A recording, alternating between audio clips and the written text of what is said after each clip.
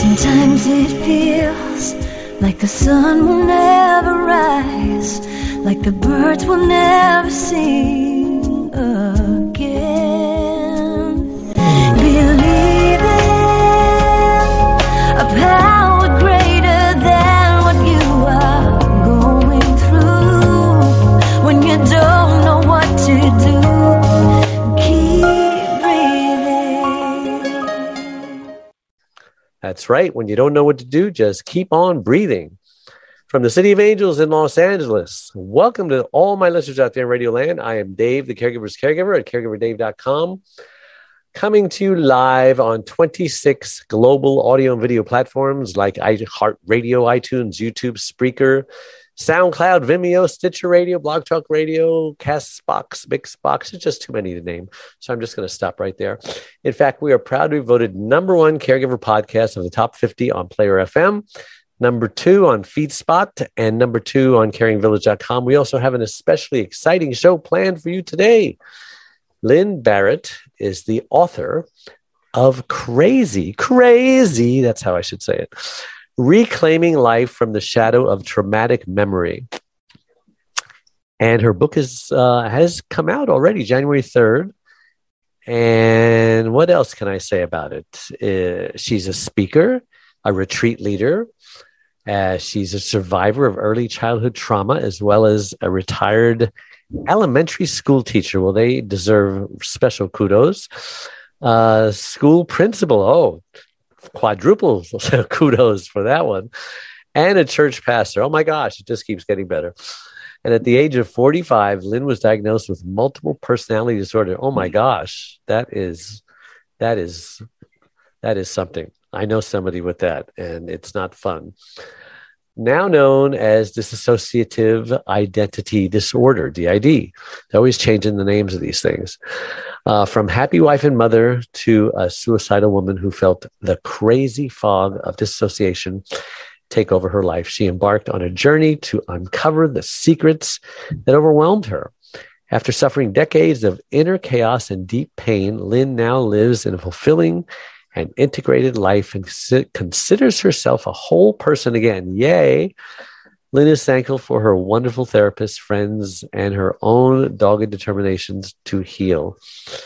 Wow, what a story, Lynn. But before we get started, I want to take this moment to thank my last week's guest. Dr. Mark Sims is a hearing loss physician, and he helps patients to effectively treat their hearing loss so that they can connect better with their family and friends and remain independent.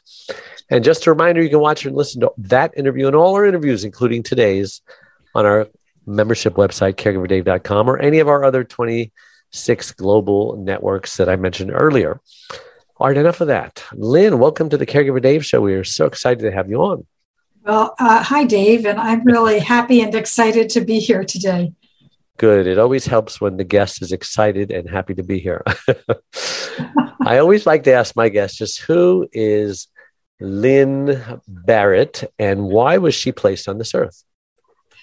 Oh, my goodness. What a big question. That's the whole story that you just took 5 minutes to describe, and I took 5 years to write. So Lynn Barrett is, I think, a smart and creative woman who discovered that she was in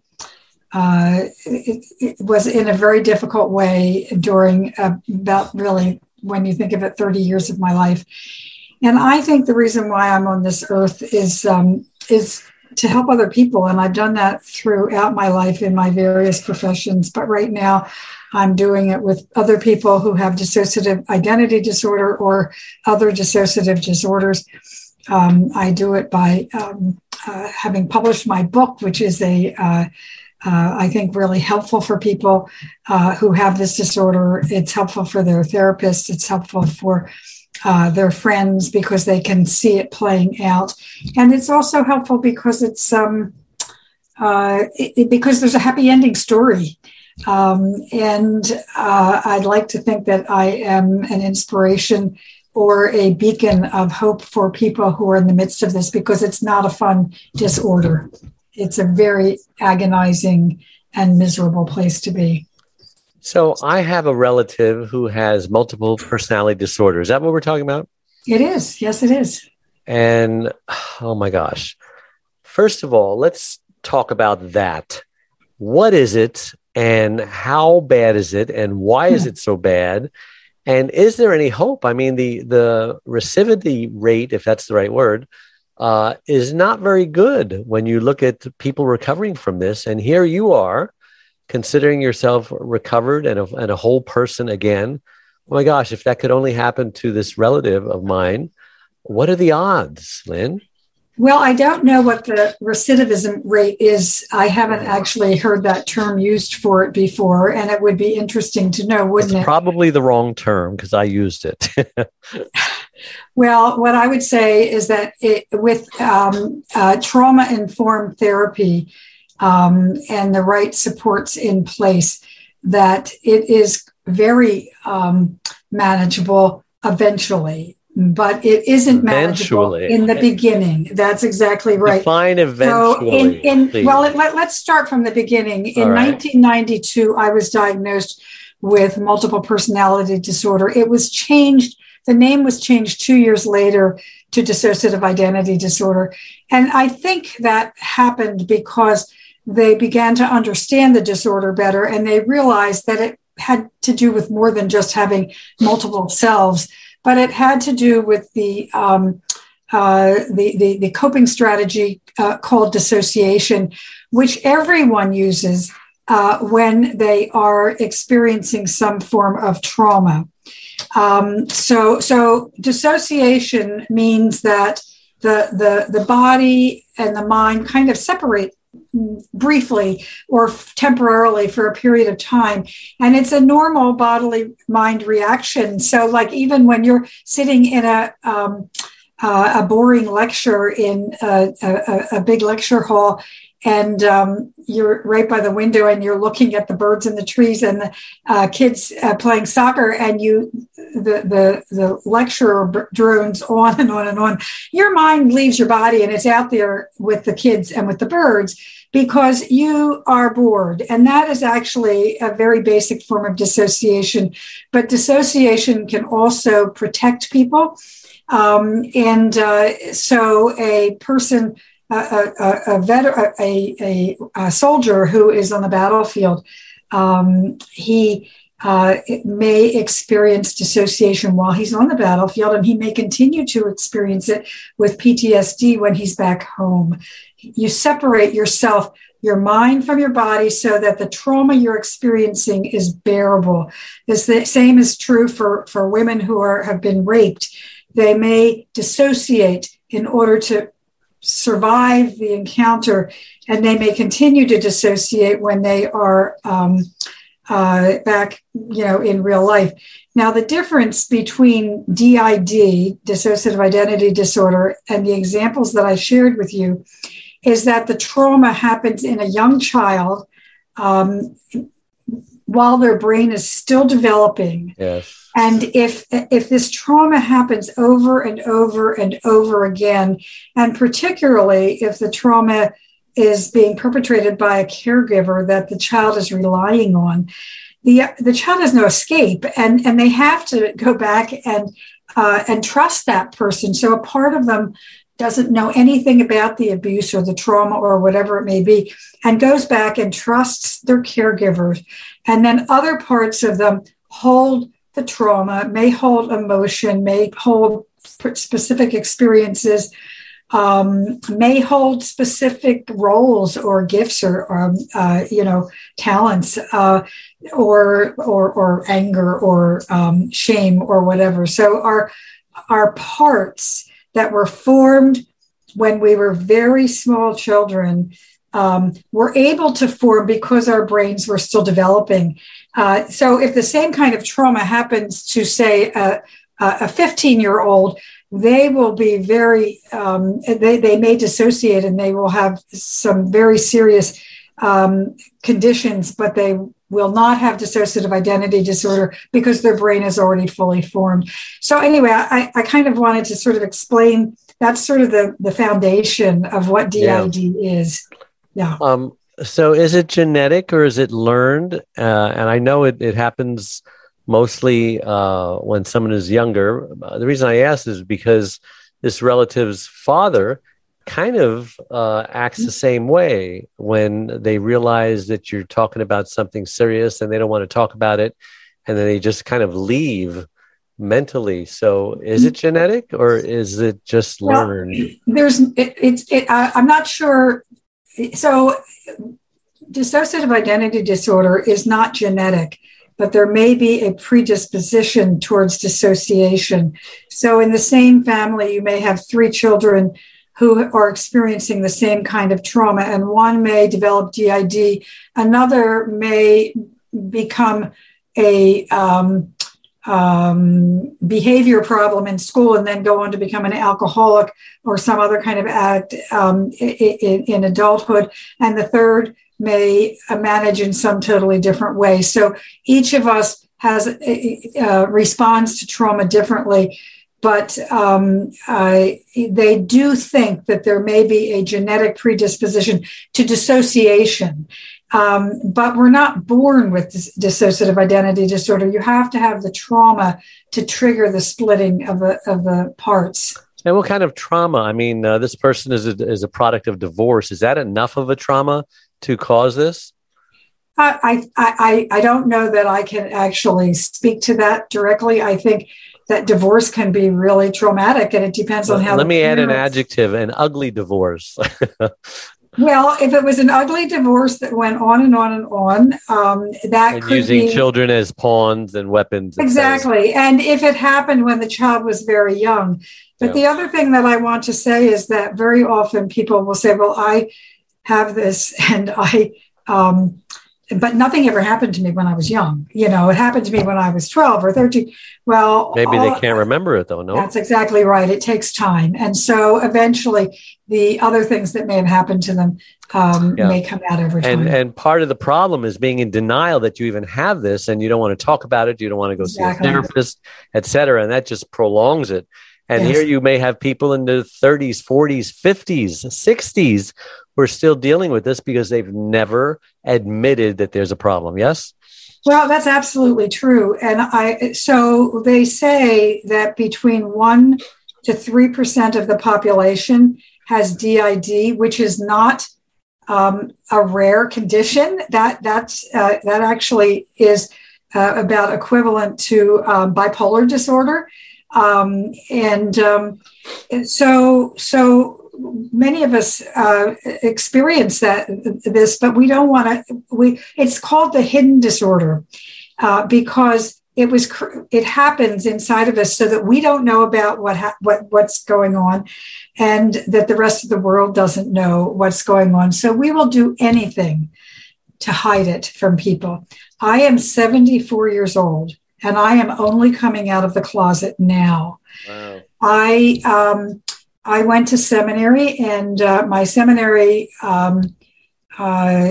published an article on me last fall because of the book coming up. The day after it was published, I got an email from someone who had graduated years after I graduated. Never knew this person, had no idea who it was. And this person emailed me and said, I almost fell out of my chair when I read this article about you.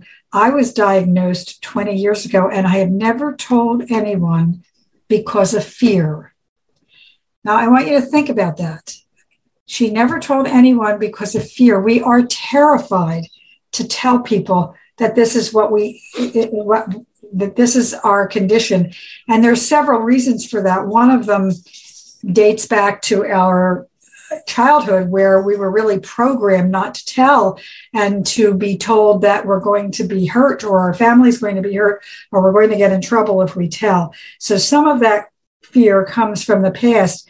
Some of the fear is actually quite legitimate in the present because, if the world has a skewed understanding of DID, and people may shun us, they may not hire us, they may fire us, they may do all sorts of things when they find out we have DID. And so part of what I'm doing here is trying to be a person who can educate the public about DID, that it's a devastating diagnosis, but it's also very manageable in many ways. And let me tell you one of the reasons why it can be manageable once you're in treatment is because we have different parts, and some of our parts may be falling apart. Some of our parts may be suicidal. Some of our parts may be ready to beat somebody up. But we also have other parts that are very smart and very capable and know how to function in the real world. And so we can function in the real world. And of course, that's not to minimize the fact that there may be periods of our lives where we're not functioning well, because that is true. But eventually we can come to a place where we can function. Wow. Did you get any reservations or criticism or pushback on calling your book crazy? I did. Absolutely. I did. That's supposed to be a word today that we're not supposed to say, right? It is. It's a politically incorrect word to use. And I did have a little bit of feedback actually on Facebook and, some other sites like that. And this is before I actually published. And so I was pleased to get the feedback, because then I could do some research, and I posted on some sites that had other people with DID on it. And so I think that in the end, I chose to go ahead with the word crazy. But what happened is I went back to look at my book to see if I could take that word out. And I couldn't, because crazy is the only word I could come up with to describe how I felt. It's not who I was, it's how I felt. I wasn't crazy, I just felt crazy. And when I dedicated my book, I dedicated it to people with DID who are not crazy, but who feel crazy because of the crazy things that were done to them. Wow. That's like me. I wrote a book that I wanted to call Caregivers Must Be Selfish in Order to Survive. And you can't believe all the pushback I got from that word selfish. I was finally vindicated when I went on TED Talk, and they actually liked the word, and they encouraged me to use that phrase, caregivers must be selfish in order to survive. And so just two different perspectives, huh? And I like that because I would say that too to people with DID, that we have to be selfish to take care of ourselves first. Right. That doesn't mean we can't take care of other people, which is obviously what you do as a caregiver, but we can't be good caregivers until we take care of ourselves. And we can't be functional people out in the world unless we take care of ourselves. So I think that's a great title. And explain, what is the shadow of traumatic memory? Well, because traumatic memory feels very shadowy. Memory, as you know, I'm sure, is very fluid and volatile, and it changes. Shadowy, like dreamlike, you mean? Well, so cognitive memory, which is different from traumatic memory, can change with the flip of a coin, because we remember this and then we remember that. But traumatic memory, yes, is foggy, shadowy. And this is because it resides in the back brain, which is the emotional brain. So our cognitive memory lives in our front brain, and our traumatic memory lives in our body and our back brain.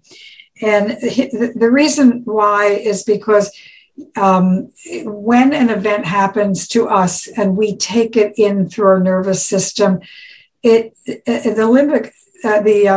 limbic system immediately decides whether we're in danger or not. And if we're not in danger, then it just goes up to our front brain, and it feels crystal clear in our front brain, right?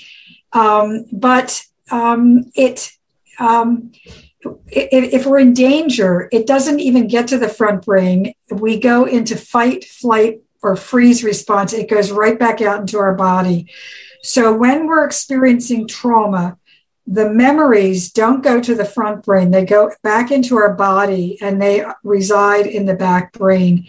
That means that the memories are often very fragmented. They're very body-based. They do feel shadowy.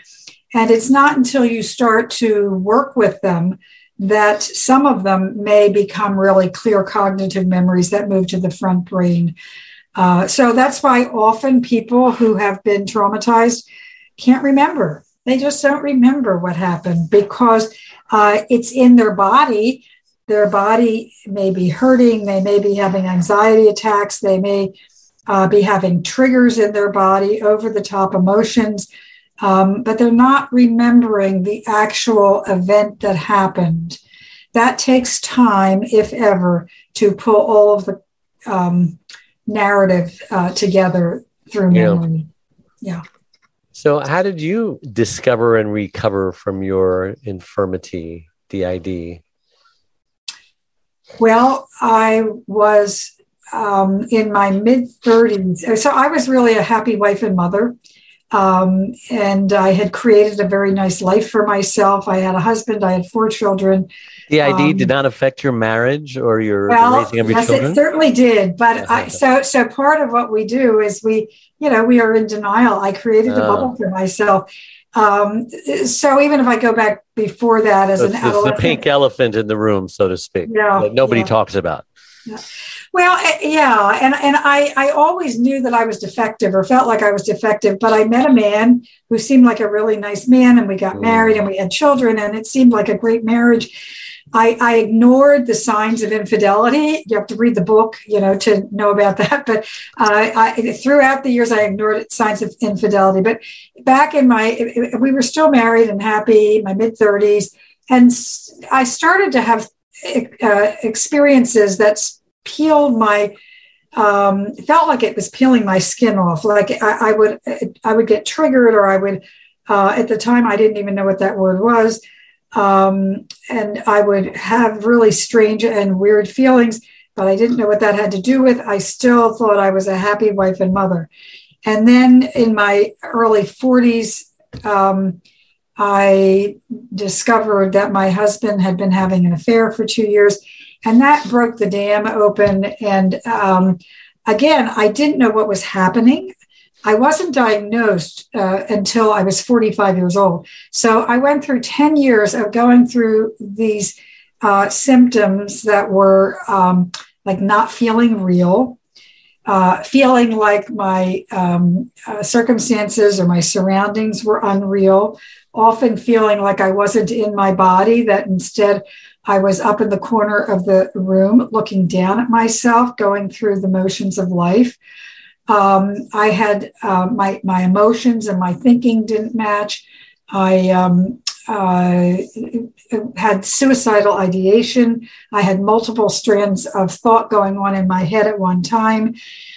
If you put all these things together, you can imagine that it might make someone feel crazy.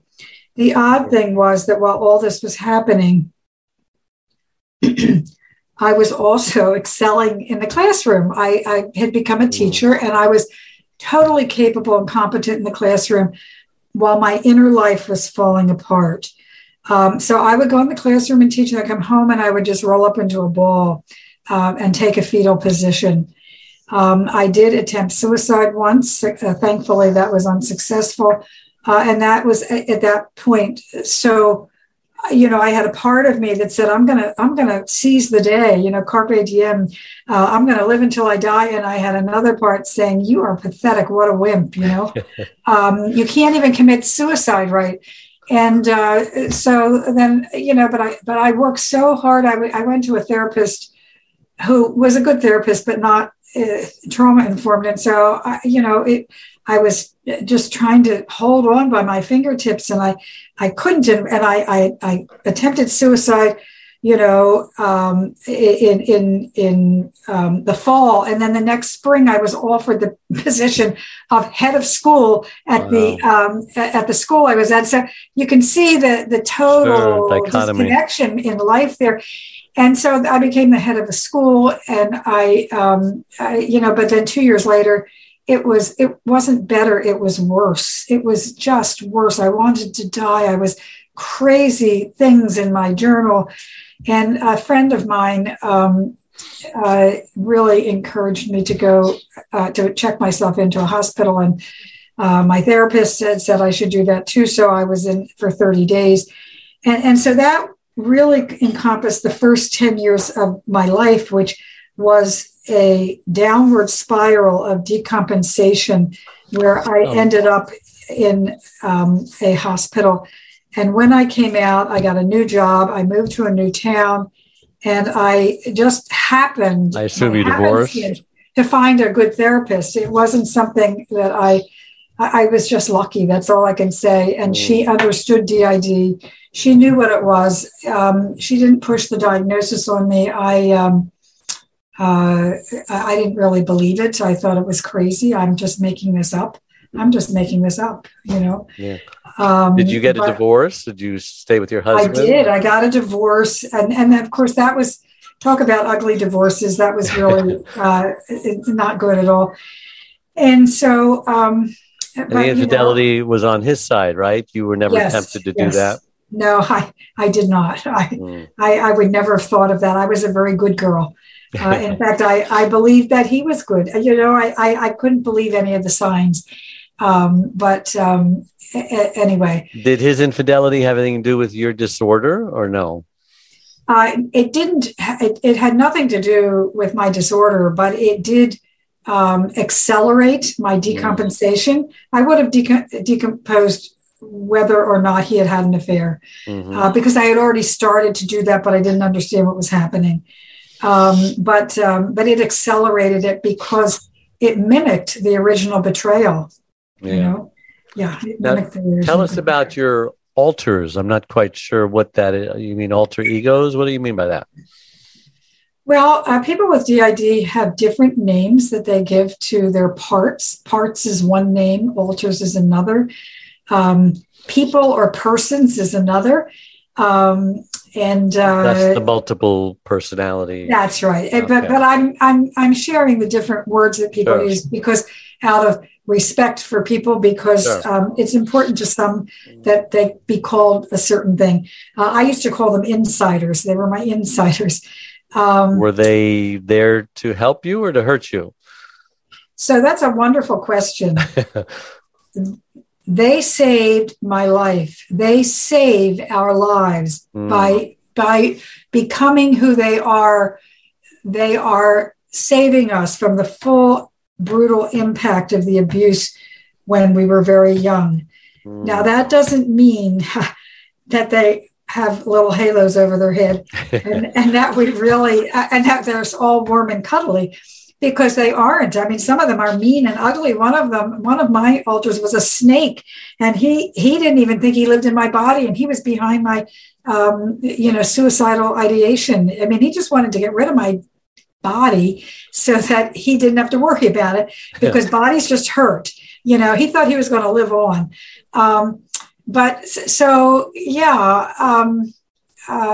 trying to remember what your question was. I'll tell you more about my alters. So the alters they can be very difficult, but they saved our lives. And so it's really important. And this is where a good therapist can help to actually welcome our alters and tell them that we're glad they're here. And here's the reason why. Because we want them, first of all, because they're really just hurt children. They're just hurt children. Even if they say they're adults, they are hurt children. And they need to be welcomed. They need to be heard. We need to hear their stories. Eventually, all of our alters will know everybody else's story. And so the amnesic walls will lower, and then we can become much more functional. When we have amnesia between our parts, it's hard to be a functional person. So part of how we heal is to welcome our alters. I had several alters who came into the therapy room loaded for bear, ready to blow my therapist's head off. And every time she would say, "Welcome. So I'm so glad you're here. You're safe now. And I hope you'll come back again." And every time she'd do that, it would take the steam out of them, it still took, months and years to, work through all their stuff. But it was like, oh my gosh, this isn't what I was expecting. So my first altar that I really met was Rosie, who was a 2 or 3 year old little girl who was the center of my system. And I met her in a twilight dream. I was half awake and half asleep. This was after I had come out of the hospital. And by the way, I was not diagnosed in the hospital. In the hospital, we had no idea that I had DID. We were dealing with so many other things there. But I think it had stabilized me enough that she felt safe enough to come forward. And she said, it's like a riddle. She said, you have a twin sister and she is me, but they gave her away and her name is Rosie. And I had no idea what that meant. But it sounded important, so I wrote it down.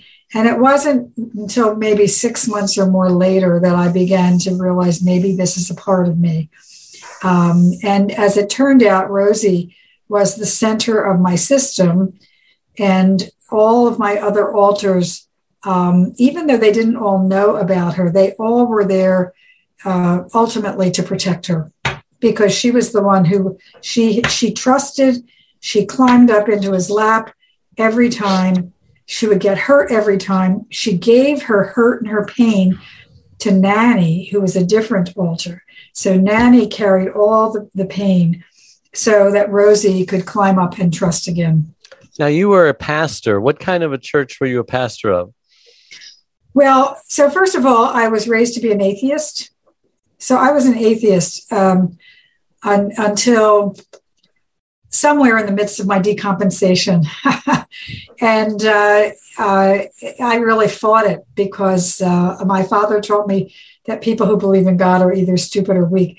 So I didn't want to be stupid or weak. But slowly and gradually, they always say that God finds a way in through our nicks and our cracks. And believe me, I was really nicked and cracked. Mm-hmm. And so that's how I came to faith. And it's a long, long story. You probably don't want to hear all of it. But in the end, I'm curious as how I'm assuming it was Christianity, right? Yes, it is Christianity. And I actually, the school I was teaching at was a Quaker school, and I became the head of a Quaker school. Wow. And so I started, my faith journey began as a Quaker. But maybe 10 years down the road, I wanted to see what church was like. And I just sort of accidentally walked into a United Church of Christ church, which is actually a very progressive denomination. Yeah. And so that's where I...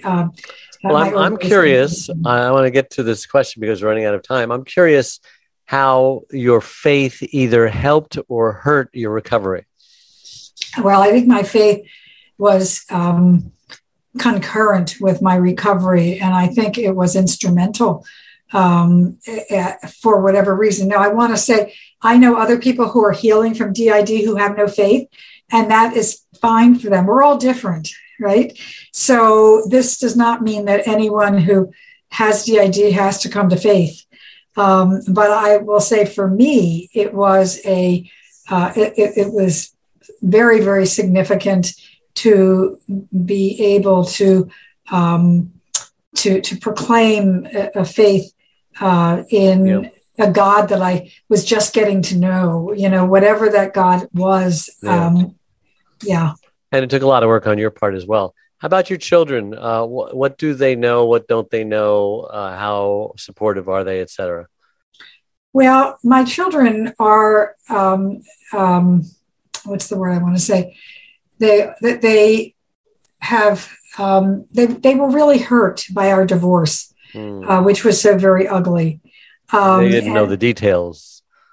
No, they did not know the details, but they could see the anger. They could see the miserableness. They could see me struggling to hang on, and they could see their father doing what he was doing.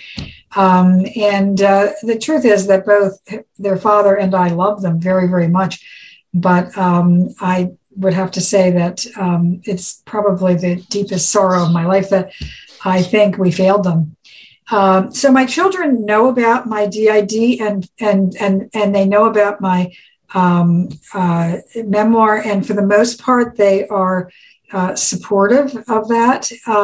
One of my children is not happy about that, and so that's something that really grieves me, because in telling my story, I did have to bring in some things about my children. So I actually fictionalized them in the book, and by that I mean the events with my children actually happened, but instead of having 4 children, I only have 3 in the book. Instead of having 3 boys and a girl, I have 2 girls and a boy. So I really scrambled it up so you couldn't tell who was who. Yeah. So what do you hope people will get out of your book? Well, I hope that people will come to know that DID is a natural body response to chronic childhood trauma, that we are not possessed, that it's not outside forces that are making us act the way we may act, but that it's our internal systems that may do that.